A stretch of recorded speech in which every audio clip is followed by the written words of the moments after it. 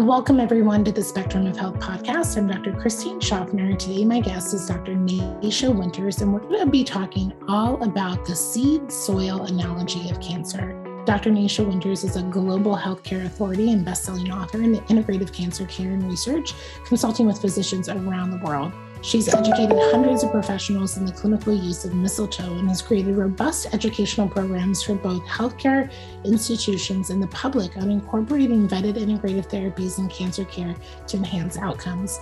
Dr. Winters is currently focused on opening a comprehensive metabolic oncology hospital and research institute in the U.S., where the best of standard of care has to offer and the most advanced integrative therapies will be offered.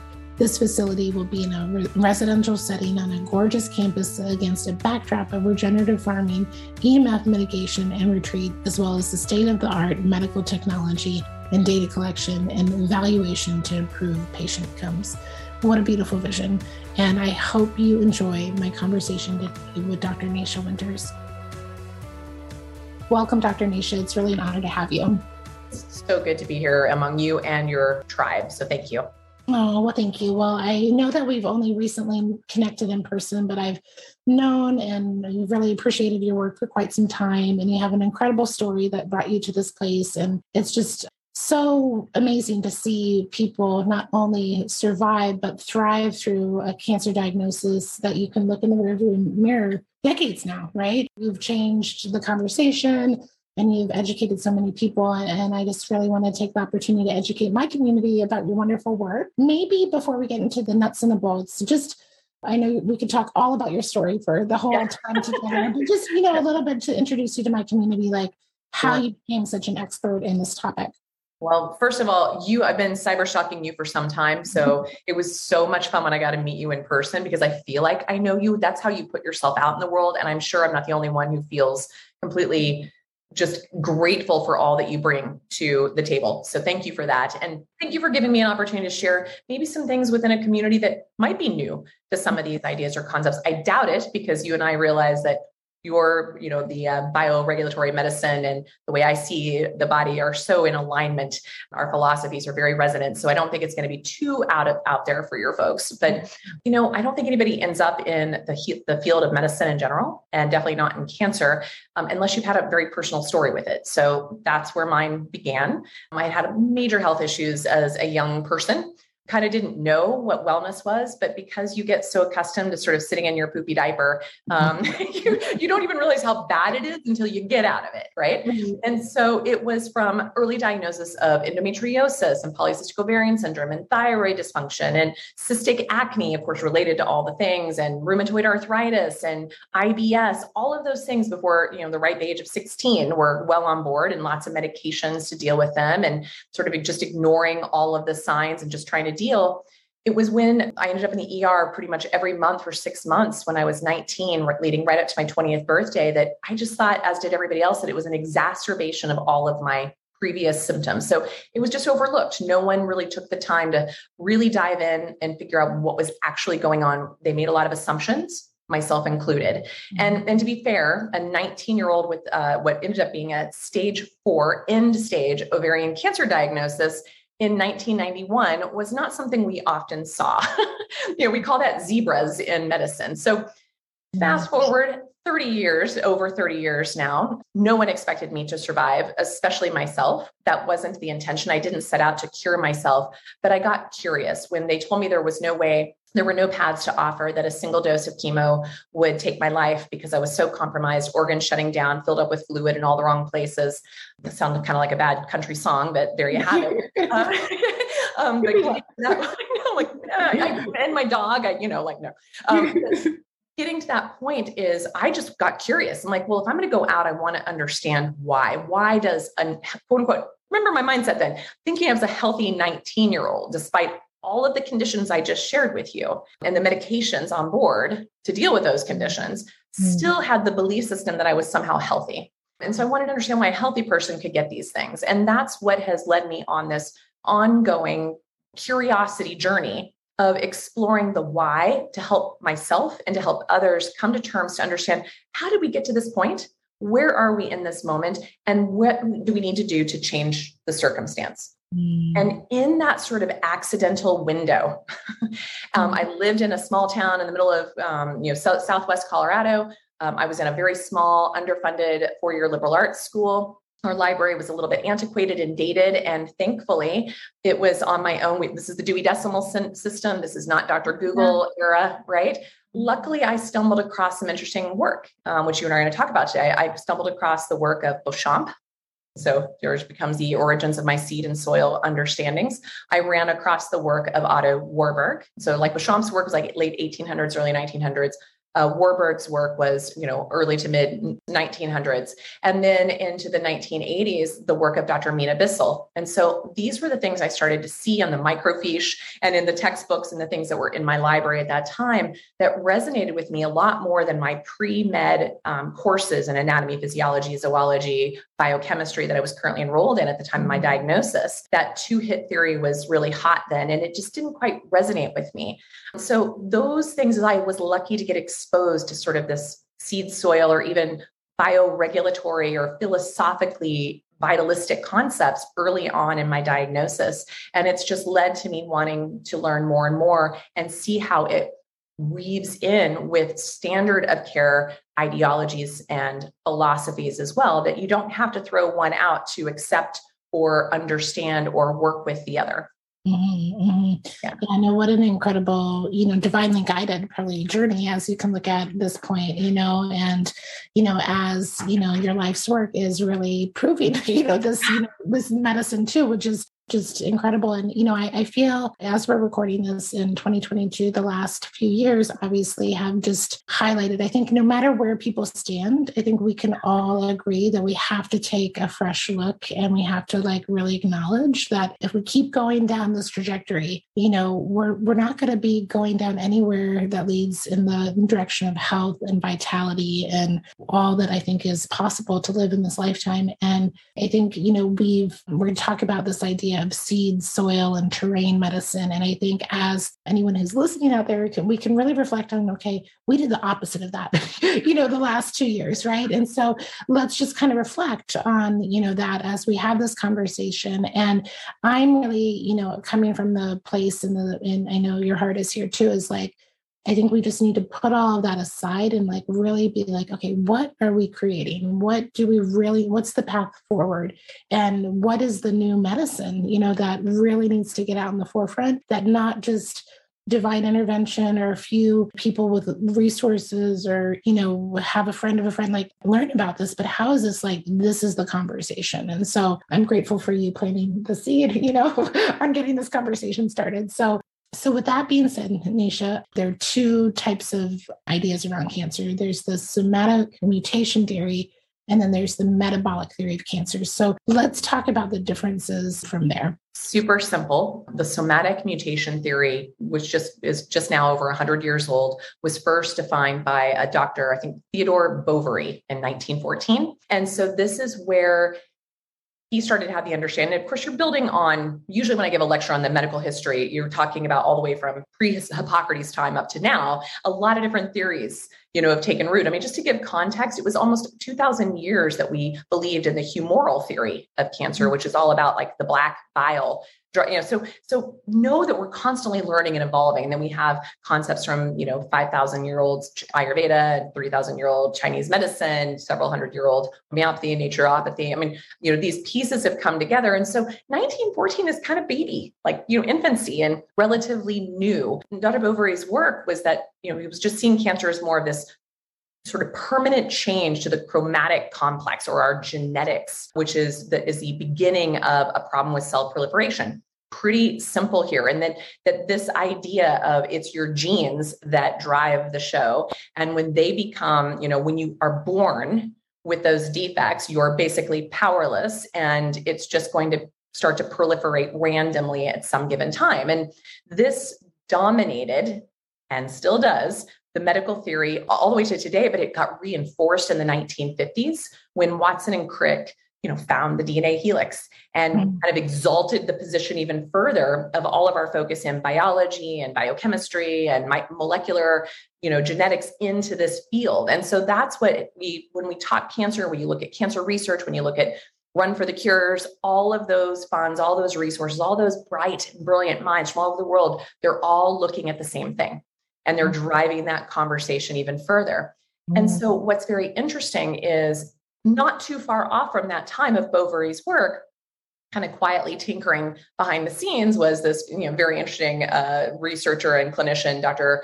Otto Warburg. Now he ended up winning a Nobel Prize for his work in what is now today called the Warburg theory of cancer, which is, like the premise of this is that the driver of tumors, of the waking up of a cancer process, is based on insufficient cellular respiration at the mitochondrial level. So basically, the mitochondria start to suffocate and stop breathing, very simply put. And then all types of little levers get pulled and signals get sent into the system, and it changes the environment around those mitochondria, and then around those cells, and then around those tissues, and then around those organs. And then suddenly you've got this, what we might know, and you probably talk about here, the sort of cell danger response and things like that. We didn't have language for it back then, but we do today.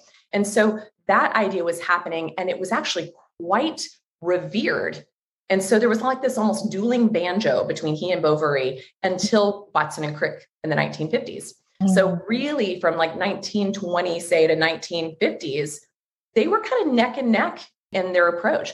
And then his work basically got suppressed, hidden, removed from all of the field as everyone put their energy into the gene theory.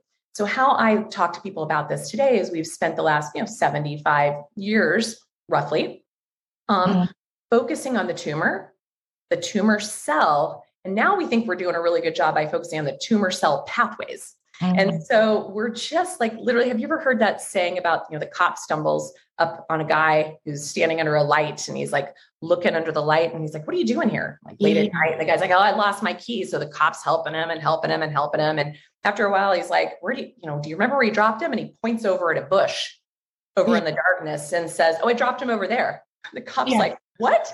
And he's like, well, I'm looking here because this is where the light is. Yeah. So our last 75 years or maybe longer experiment has been just looking where the light is. And yet the path is clearly not underneath that particular street light.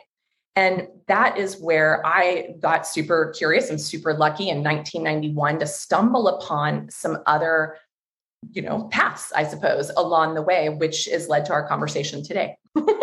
Wow. Yeah, no, thank you for giving that context. And yeah, it's interesting, right? I think about that, too, is like how these brilliant minds have this brilliant research that, depending on the politics or so forth, can basically be suppressed or forgotten. And then we have to remember or reinvent or, relearn. And I'm glad that because of, right, this, if we looked just at this somatic mutation theory or this kind of genetic theory, that if that worked in every case, we wouldn't be having this conversation, right?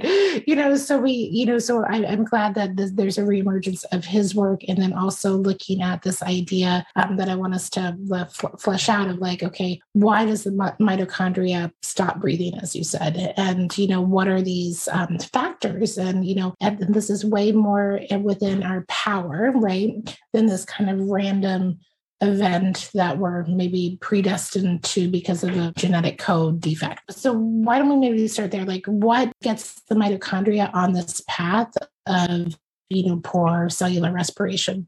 Sure.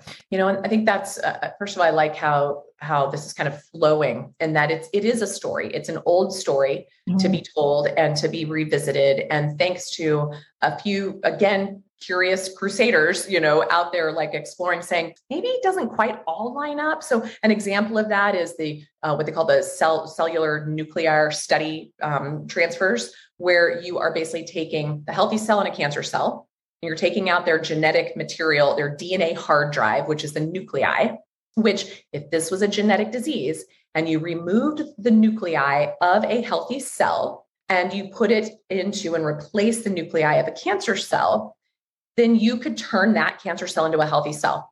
That would be the theory. Same idea if you took the nuclei of a cancer cell and you traded it in with the nuclei of a healthy cell, you should turn that cell into cancer if this was a genetic condition.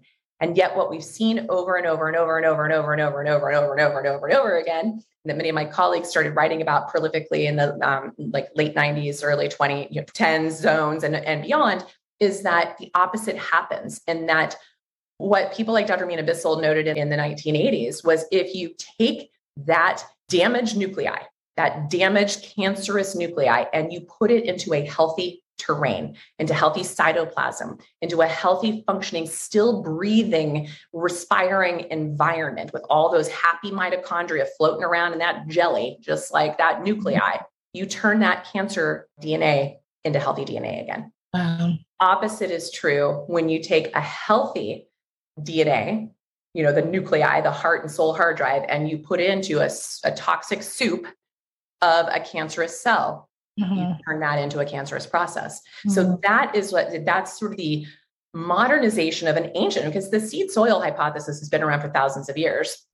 But these guys were able to show, and multiple times over and still today, showing that if you transfer this out, it's not genetic, it's in the soup. It's in the soup that those little genetic information is landing in. So to your point of like, how do you change? How does the functioning of the mitochondria within that soup, what is affecting that soup that's going to affect the mitochondria? And you talk to, I've got so many brilliant and beautiful colleagues out there who call it like the 7 factors here, the 9 factors there, the 12 factors here. You'll see a common theme. There's no, like, none of us are right. We're all on the right path. Let's just put it that way. And we're on the right path and we're all seeing the same things holistically. My particular journey is I equate it to about 10, what I call 10 drops in the mitochondrial bucket.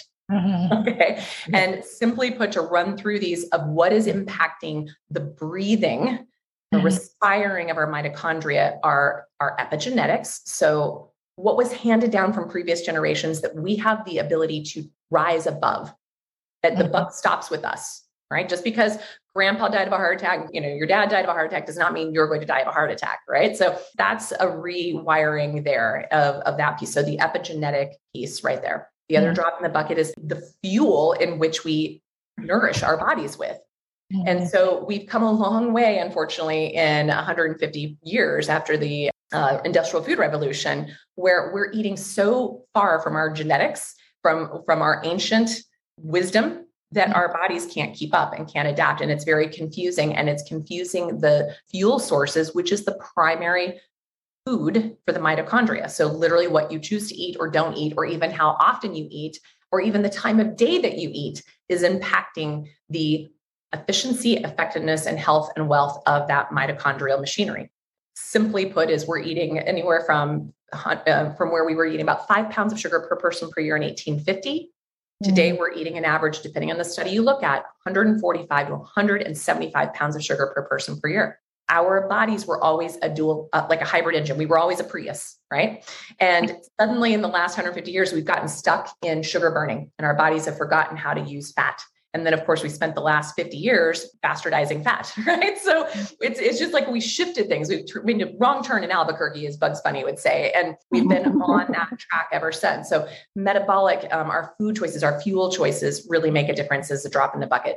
And then quickly through the other 8, we've got environmental. My goodness, is our mentor, colleague, and since past friend, Walter Krunian said, it's no longer a matter of if you're toxic, it's how bad is it? And how does it interrelate and interplay within your soil, so to speak? So environmental exposures, microbiome. My gosh, it was only a few years ago where everyone made fun of naturopaths and functional medicine practitioners and Ayurvedic practitioners for caring so much about the gut and the microbiome. They're like, oh, phooey on that. Unintended. But today it's like all the rage in research, right? So people would much rather eat poop or put it up their butts rectally than change their diet and lifestyle. Like, we've also medicalized how to deal with our microbiome, but our microbiome and our digestion, and Hippocrates always said, health begins and ends in the colon or in the GI tract. So we've taken that to heart for thousands of years and know it's an important one. And then the other final one's the immune system, which, my gosh, that's been our entire last 2+ year experiment, as we were discussing before the recording. Inflammation. We're known as an inflammation culture. We used to die of infections. Well, we're dying of those too these days, but we used to die of infections, but really we're dying of inflammation. And even maybe I'll get in trouble saying this, but even what we've been dying with now is not about the infection. It's about inflammation in general. But then we look at circulation and how well we're perfusing and our oxygen levels.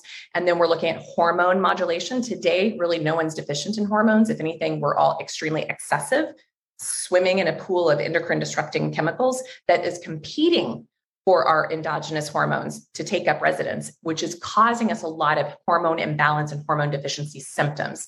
So we need to deal with the real problem, not put more into the system, which is what we tend to do in our world today, which is just the way it is. And then the final two is stress and our circadian rhythms. We're all very much out of rhythm today, and mental, emotional health. So any one of those drops in the bucket alone can cause and wreak major havoc on mitochondrial function.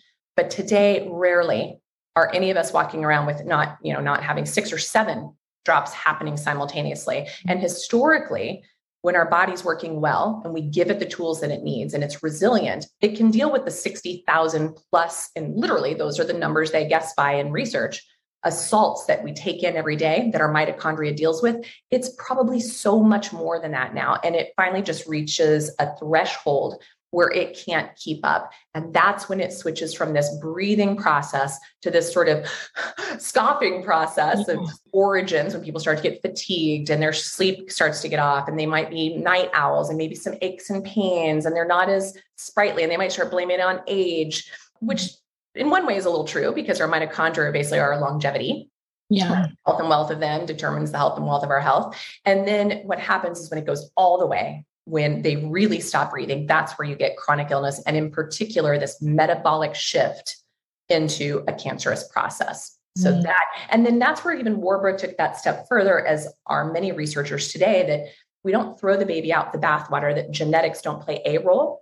And all studies show they play no more than 10%, but more likely 5% of role in cancer.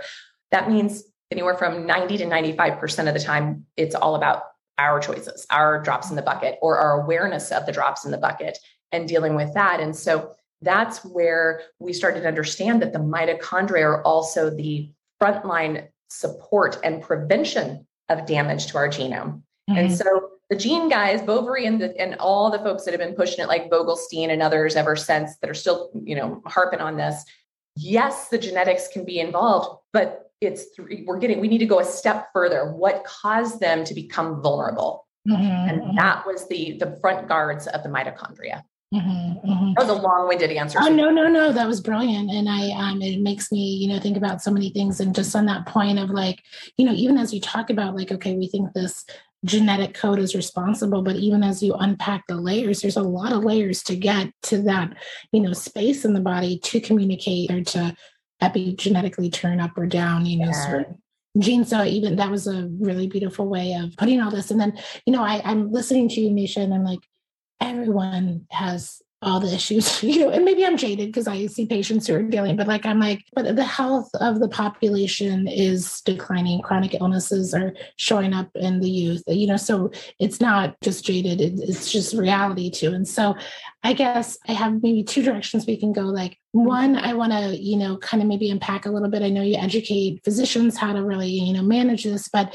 I'm just really super curious. Have you found, because given everyone's terrain, I'm the same, we're in the modern terrain, everyone's kind of, is there a word, so like, what have you found like certain factors or certain patterns that turn on a cancer process more than maybe like a chronic fatigue or a neurological process? Like, have you seen that just anecdotally? Like, why do some people get cancer? Well, I mean, when you think about it though, really you got about a 50-50 chance today. Yeah. Crazy. It's like a coin flip, right? And so current statistics are 1 in 2 men and 1 in 2.4 women will meet this diagnosis in their lifetime. Wow. So let that sink in. The other side of it is the World Health Organization expects that cancer rates will double by 2030. That's just a stone throw away. So it's not getting better. It's not. And so when you say, well, why, to me, it's like if we're around long enough, probably all of us would eventually have it because it is at that mitochondrial level. And as we do age, remember not too long ago when I was in med school back in the 90s, cancer was considered a disease of the elderly. Okay, when I got out in school, the statistics at that time, the average age of a patient with cancer was 68. Wow. Today, that average is 48. And my practice in the last 5 years, and now I just consult with doctors about their patients. So I'm being exposed to practices all over the world. These aren't just people that show up in my office. This is me talking to people all over the world. Yeah. I cannot even tell you. I would say, like if you took 10 patients, 7 of them would be under the age of 50 of every time I get to do a consultation. Wow. And so they're getting younger and younger. I mean, even statistics show that the fastest growing rate of cancer in the youth, like colorectal cancer, it used to be seen in like older white men, right? Or older African-American men. That was where we saw it. Today, we're seeing it in younger, like 35 and younger is the fastest growing rate of colorectal cancer. That should probably tell you something about the tube, right? And then the other one that's growing incredibly fast that was also connected with affluence and over indulgence and a type A driven personality was glioblastoma. Now we're seeing a huge shift in that. We're seeing it in our frontline, in our military. We're seeing it in our fire department. So there's a toxicant component to this from like the burn, the burn exposure to things that are being burned, incinerated. But we're also seeing there was a couple studies in the last few years about air pollution and its impact on brain health. But it's also the piece that this lays on. So kind of coming to your question, we talked about that piece about 5 pounds of sugar per year to 175.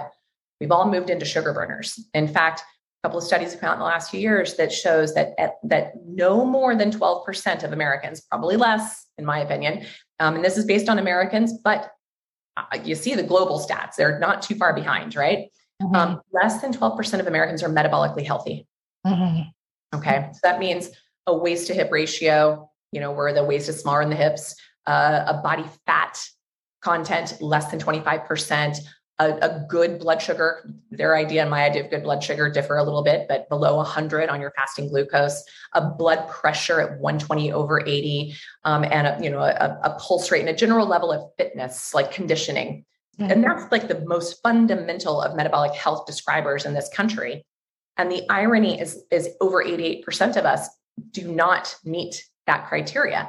So that lays the field wide open. When you think about what is the primary fuel source for mitochondria, it's our food choices. And when we're all kind of collectively, checking out and feeding our faces with whatever, lots of whatevers, and the chemicals that are, a lot of them are bathed in, and the timing of which we're eating them, and the amount, that kind of overfed and undernourished component, no wonder we're becoming much more vulnerable when these other assaults like a toxicant or a familial tendency or a microbiome disruption or a hormonal imbalance comes on board and really adds another insult to injury. Yeah, no, thank you for going through that. And I knew that on some level, a lot of this, but just hearing that, right, it just sinks in like, wow, again, to our point in the beginning, like we have to change the trajectory or we're really going to be in not a functional society, like a very sick society. So I think there's just such an urgency now. If I add one thing, to that, so there's that urgency and we're seeing it. We're seeing the collective experience of it. We're seeing it's not what your skin color is. It's not your wealth. It's not your educational status. This is lambasted the entire world, the entire planet got to be on the same playing field together with this experience. And all study after study after study is coming out showing metabolic inflexibility, poor metabolic health, poor cardiovascular health, low vitamin D levels, elevated blood sugar levels, like over and over and over. The fact that this is not, it's everywhere in the research. And yet I've yet to see any governmental programs coming in saying, how are we going to change that? That's not what we're talking about. And that's where we have to talk, because this is just the canary in the coal mine of what's coming. Right. Because until we start to fortify and make ourselves resilient, we're going to get hit by every little thing coming our way because we don't have the ability to contend with it. The other piece of that, I just talked about the very tangible that we can kind of control on what we're putting in, on and around our bodies, right? But the other one that is humongous is mental emotional. And so we see this again, the United States right now is the only country in the world that is losing longevity, the only country. So everybody else is either maintaining or improving upon it. We're losing it. And we have since 2014, slowly but surely, and it really exploded in the last 2 years. And the scientists call it the era of despair. And so what's taking our lives now is opioid overdose and suicide. And the last few years have just added insult to that mental emotional injury that ever. And my colleagues, because you mentioned earlier, I train physicians from all over the world. I consult with physicians from all over the world. At this point, we have 88 doctors that we all talk to each other about our patient population. The rates of explosion of cancer diagnosis, recurrence, and progression in the last 2 years, I've never seen anything like this in my entire career. And I've been at this for 30 years. Same with other colleagues who've been at this for 10, 20, 30 years. They're so integral of how they interrelate, is that sort of metabolic health, but the mental emotional resilience piece. They go hand in hand. In fact, it's very hard to think clearly when you're not fueled properly. And we don't have those conversations either. Yeah, no, that's again, another, just sitting with that, just thinking where we're headed if we don't change course. And I saw that too, just when I was looking up some statistics for a talk, and it was like the prevalence in anxiety and depression, each one went up 25% in just, the last 2 years, and especially our young adults and things. And so it's just, I think we're in a healing crisis, we would call it at your past. We're in a healing crisis. And I know you and I are both optimists on many levels. And so we know what we're sitting in, yet we know there's such a path out, right? Or we want to be in this work. A couple maybe quick questions and, that I think might be helpful for people. So you mentioned some biomarkers and some lifestyle factors so people could take stock. Okay, like what's my blood pressure? What's my glucose level? Obviously how I'm managing my stress. What's my environmental burden? What am I empowered, to look at? Do you feel like there's any like mitochondrial biomarker that you feel is relevant for today? Gosh, I could kiss you. Yes. And it's one that used to be on take that, grab that. It's one that used to be part of our basic complete metabolic panel years ago. In fact, when I was in medical school, it was part of the test.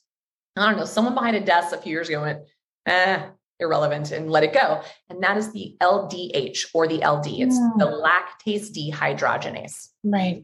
And like any of your listeners could simply write in lactase dehydrogenase and mitochondria. And first of all, you'll see that what you're being shown in your LDH lab is how lab values is how your mitochondrial pathways are working. Like how they're like, are they fermenting? Are they respiring? Are they suffocating? Are they breathing? Like that's the simplest. My husband, the biochemist and epigeneticist that he is, literally says, if your LDH is on, being elevated, your mitochondria are off. And so that is our cheapest way. And of course, I should say this, my ranges are much tighter than what's standard here. And I probably talk to your group about this all the time, but really our labs here are based on the average of the population. And our population, hopefully you're hearing this, we don't want to aim for average. We want to aim for functional and optimal. And so for instance, a cutoff on most labs for an LDH from like LabCorp is 450 and say from Quest is 650. You need to be under 175 for LabCorp and under 450 for Quest, just to give you the example of how much tighter those need to be. And that's a huge one for folks. The second test that is a little bit more cost out of the pocket, but tells us very, very specifically what is going on with which complexes of our mitochondrial chain, et cetera, is an OAT test, an organic acids profile. And it's funny because I was like taught to use it for other things when I was in medical school, and I've played with it and other things over the years and kind of wasn't very enamored with it until I started seeing colleagues who really use this to assess mitochondria, because there are some sexy, expensive tests out there like MitoSwab and a few of these like ones that can check your chronological and your physiological age and whatnot that are looking at the mitochondrial complexes. And those are gorgeous, but they can be $500, $600, $700. An OAT test, around 200-ish. A CM or just an LDH, probably around $20. We're going to start there. It's incredible how we can get so specific just on that. And then those basic kind of parameters of just metabolic health. If your waist does Dunlap over the belt, then work on that. If your blood sugars are higher, I mean, I want my blood sugars in folks under 85, but Western medicine says under 100. And then if your heart rate, if all of those things are either too high or even too low, I want people to be aware of that too, because if they're too low, you're not perfusing. And oxygen's a big problem here. Even Otto Warburg said, if you just get a little hypoxic, low in oxygen, you fire up all kinds of pathways that cause a signaling process into the cancer process. So those are some of those simple things. And that audit, I love how you kind of describe that, like just start to check in with yourself. Can you comfortably go and walk 15,000 steps a day with no problem? Do you get out in sunshine more than 15 minutes a day? The average American is outdoors less than 15 minutes a day. Are you taking care of the basics of this container in which you're farting around? No. Yeah. Love it. Love it. No, that's a good reminder, because the organic acid test I go in and out of looking at, and I'm sure there's so much value there, but we get in our, we just get in our routine, but there are probably there's that section, right, of mitochondrial biomarkers that we can look at. And there's another lab too that, again, it's probably more on the expensive side, that isn't going to be as accessible yet until it gets more in. Have you heard of IGL labs, where they look at the DNA adducts and looking at like parts of the mitochondria and then what toxicants could be bound to them? So, oh my gosh, please send me that link. I learned it from the Dr. Ottmeyer, the Epstein people who look at from the ionosphoresis. So it's in Europe, it's not more here. But I had a patient recently who educated me, because she's a practitioner, so she runs labs on herself all the time. And these become cost prohibitive, so we can't do what scientifically want to do with it. Right. Yeah. Reality. Yeah. So, but she did a before and after, and she found there was like nickel on one of her cytochrome C complexes. She'd had amalgams, and then she did EBU treatment. So she did 4 sessions of EBU, and that reversed, that changed. And so I don't have enough studies to look at this, but this idea we were talking about of filtering the blood, I think is going to be one of the maybe necessary treatments that gets out into more of the functional naturopathic clinics, because of the burden that we're all up against, So I feel like that could be, until we change our ways, we just have to find these extraordinary efforts to, reverse things. So no, that was really great reminders. And, I know we could do a whole conversation about, diet and your metabolic approach. Maybe just share your book, just so anyone who wants to I gotta this, go read Nasha's book. So I'm just a little highlighting your book. I want you to plug it here so people can read more. Perfect. My co-author, Jess Higgins Kelly, and I wrote a book called The Metabolic Approach to Cancer. It was actually came out in May 2017. We just hit our 5-year anniversary. It's now well over 50,000 copies sold, 6 languages, awesome. 2 more on the horizon. Now on Audible, Kindle, all the ways to access it. And it's just weird, because I had been doing women in cancer retreats for many years, my husband and I, and then Jess started helping co-facilitate. And then it opened up into just people in cancer retreats and caregivers in cancer retreats and doctors in cancer. It just expanded. And people kept saying, what you're talking about over this weekend is like drinking water from a fire hydrant. Could you put this into a book? And because of the nature of my life and my busyness, that's where I brought Jess in. I'm like, she's a beautiful writer. She's a beautiful helper. I'm like, you've been to all my conferences. You've been working in my practice forever. Can you help me organize all of my content and words? And together we doulaed this birth, this book baby together. It's been incredible. It's taken on a life. And so I really thought a few patients and my mom would read it. And in fact, my mom still hasn't read it. So it's so weird for that, but it's reached the far reaches of the world, which is super cool. But no, thank you for that. And we go into a deeper dive into all of those drops. Each of those drops I talked about in the bucket has its own chapter. It has its own way of how you analyze it. It even has a quiz up front for you to sort of audit yourself. What are your blind spots? Where are your priorities? Where should you start? And so it gives folks an opportunity to be like, okay, I don't have to read this book from front to back. I can take the quiz and start with the 2 or 3 chapters that are most relevant to me at this time, and then work from there. So it can be overwhelming to read it from front to back. And a lot of people will tell you it's a juicy book. It is not a light read. It is a dive in read, and it's meant to be a resource for you and your loved ones. And as my husband says, it should be called The Metabolic Approach to Health, Vitality, Life, because cancer kind of scares people off from reading it. It's incredibly empowering for wherever you are on that journey.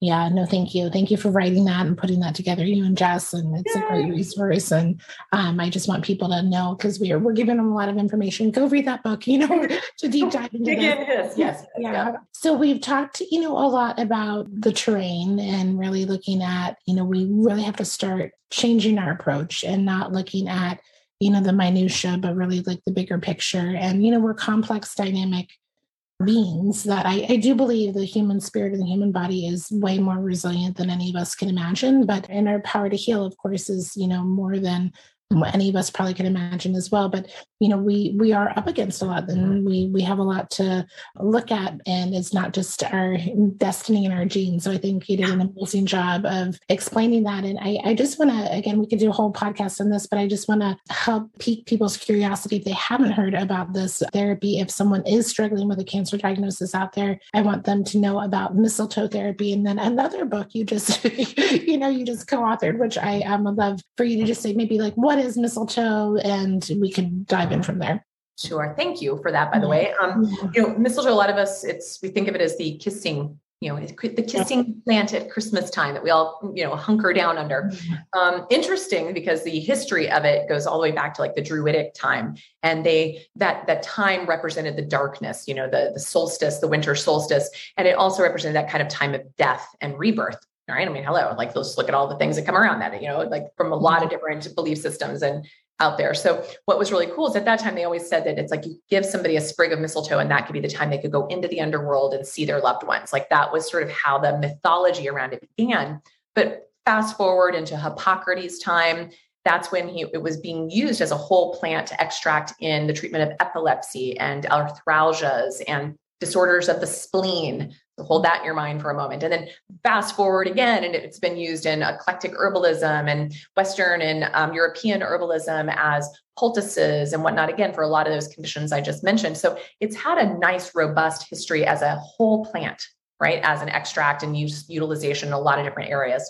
What's very interesting, go figure, crazy old philosopher, Swiss philosopher, Austrian philosopher, good old Rudolf Steiner. Yeah. A lot of people know him like through permaculture, Waldorf school, but anthroposophical medicine, he was making observations just on that old, a doctrine of signatures, like kind of like looking at these big balls growing in trees, of which there's thousands of species of mistletoe all over the world, but there's only a handful that really have the particular lectin content that is used in the cancer world today. But he was sort of looking at it going, boy, that kind of looks like a tumor. I wonder if that would treat a tumor. Who knows how in the world he made it from that first thought to the moment he tried this on the first patient with Ida Wegman, who was an oncologist of the time in Switzerland, to weirdly, not just like we didn't use it as the whole plant extract of how it had been used for millennia. He knew to take the berries from the winter and the leaf from the summer and pulverize it in a way and put it into like a torus. I can't do that right now, but like an opposite on one side and inside the other direction. Yeah.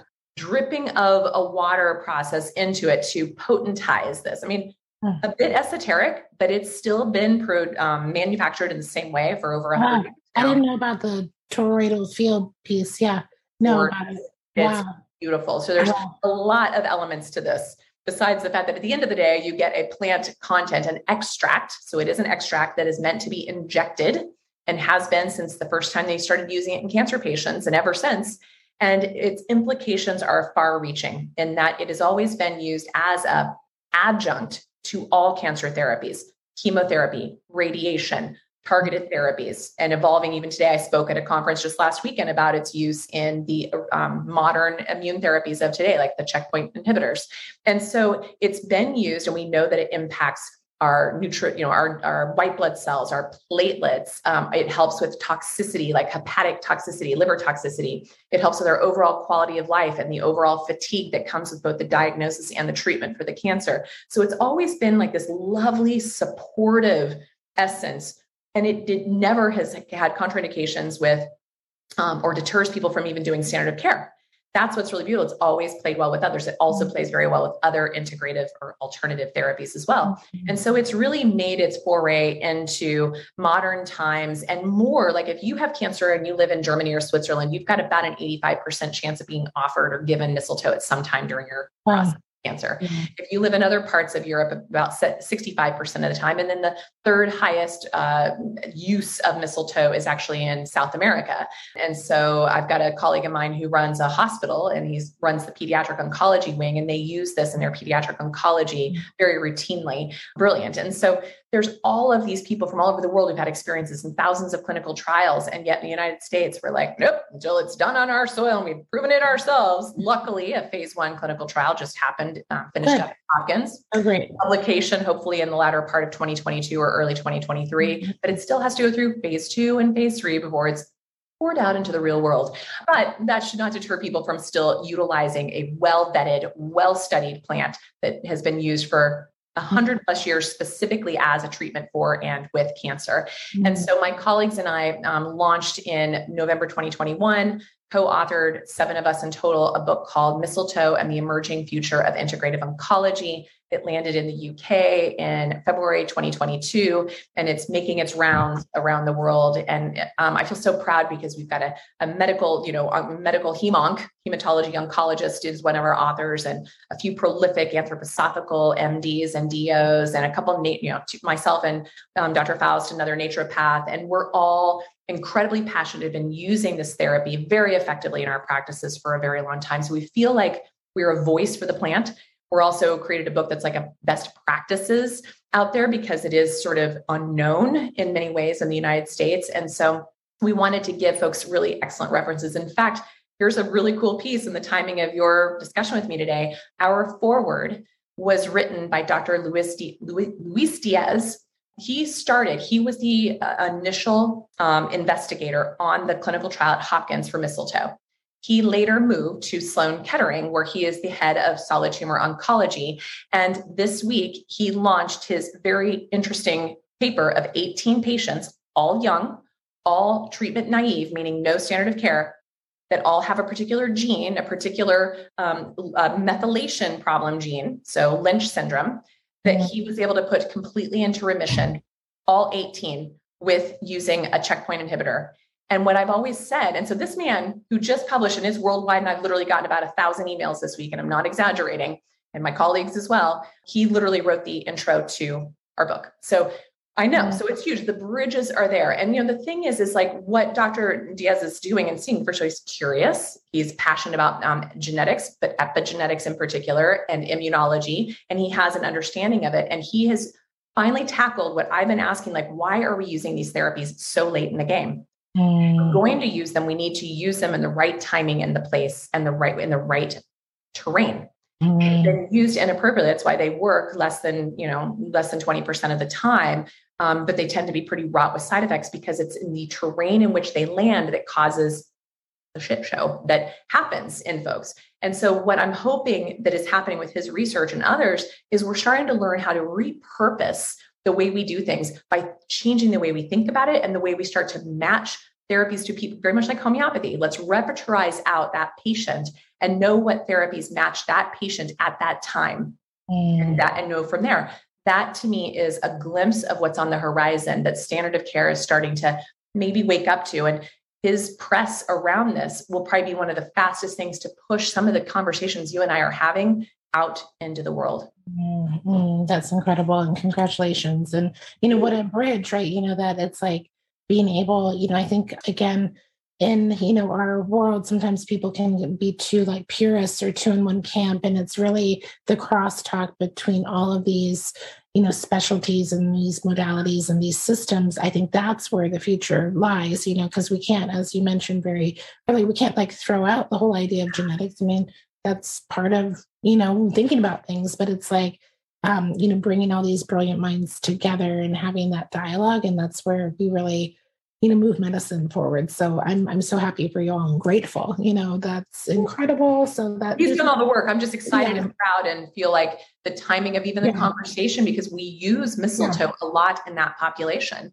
And so it's just very, very fascinating. Yeah. No, and mistletoe is something I need to study with you how to integrate it into my practice, because I don't treat cancer, but I treat a lot of, neurological and chronic illness and a lot of, immune, deficiency kind of syndromes. And so I feel like instead of like an IVIG idea, like this can be a better, idea down the road.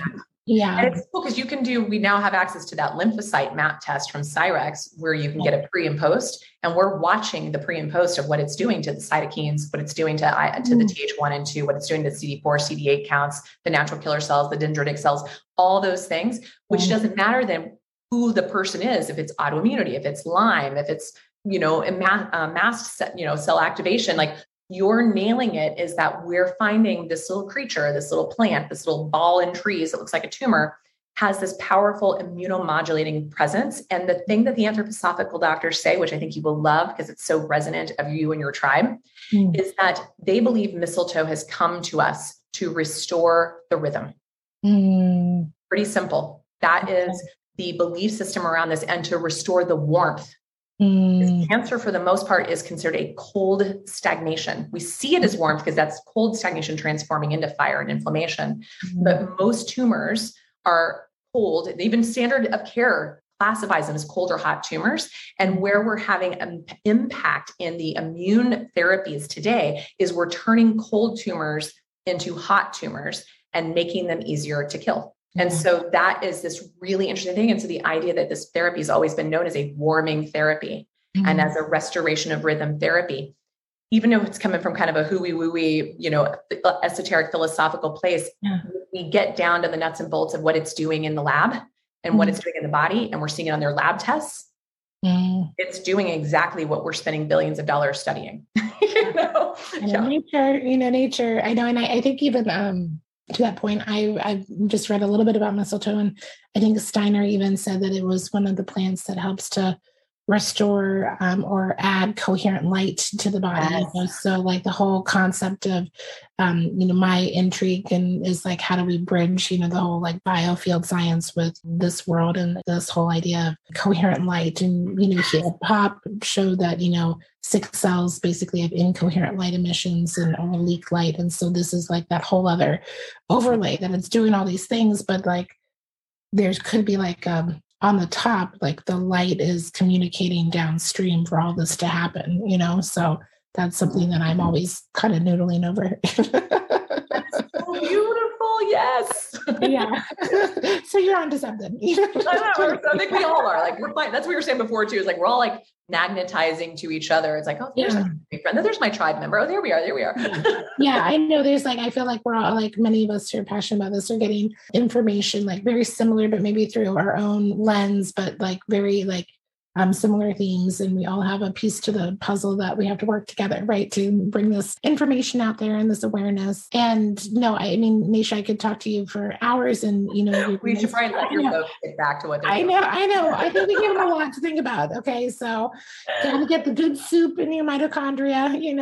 Make sure that your blood sugar is under 85 or 85, and then mistletoe is an incredible therapy for many, many things that because of Nasha and her colleagues' work is getting it out into the conversation more and more. So that's a Cliff Notes. That's a perfect Cliff Notes. And when you just nailed it, just right there, the sound bite, right? Yeah. Oh, well, Nasha, where can people find out more about you and your work and how to study with you and all of that good stuff? Perfect. So you can find, if you want to like hear more of what I'm talking about and hear podcasts and interviews and all the things, this will probably be on there someday too. Lots of free content that you can just kind of groove out on. And the book information is on Dr. Nasha, DrNasha.com. If you want to learn more about this 3-tiered thing that I'm building, which is building a hospital, a residential integrative oncology hospital and research institute on a giant regenerative agriculture farm. So that's a whole nother story in and of itself. But to find out about this nonprofit hospital and all the things we're doing there, which is also where we're training our network of physicians from around the world and our patient advocates from around the world. And then the other thing we're developing simultaneously is a data platform so we can collect all that we see. Because everyone's like, there's no data. Well, no one wants to collect the type of data. We're collecting millions of metrics on patients, and it's hard to sort through that. And so we are developing the platform that is sorting through that for you. So you really can start to see what is making a shift in that person's terrain, what did contribute to disease and direct them to health. So we're doing that simultaneously. And that information is on mtih.org, Metabolic Terrain Institute of Health.org. And the platform is a separate entity, which is MT Omics, Metabolic Terrain Omics. And so checking all of those things out, we're constantly looking for people who want to be part of the network, who want to jump in philanthropically to our nonprofit, who want to have investment opportunities in the database platform, because we also already have people breathing down our necks who want to use this in a lot of areas of medicine, not just in cancer and beyond. And if you just want to hear more of these conversations. You've got a few options to group out on. So thanks for that opportunity. Oh yeah. And thank you for your incredible work and creating this whole new, medicine. And I just love your inspiration about the new hospital and all the research and support that goes, with that concept. So no, incredible work. And I can't thank you enough for your time today. And we'll have all the information and the links in the show notes. So we'll provide that for everyone. And thank you so much for being on the podcast. It's so good to be here, and shine on, everybody. Love that. Love that. Oh, thank you, Nasha. Thank you all for listening to the Spectrum of Health podcast. I hope you enjoyed my conversation today with Dr. Nasha Winters. She has an incredible wealth of knowledge, and please check out her website, her books, and all of the links that you can find in the show notes. And if you've been enjoying these podcasts, I would be so grateful if you left a review on iTunes. Have a beautiful day.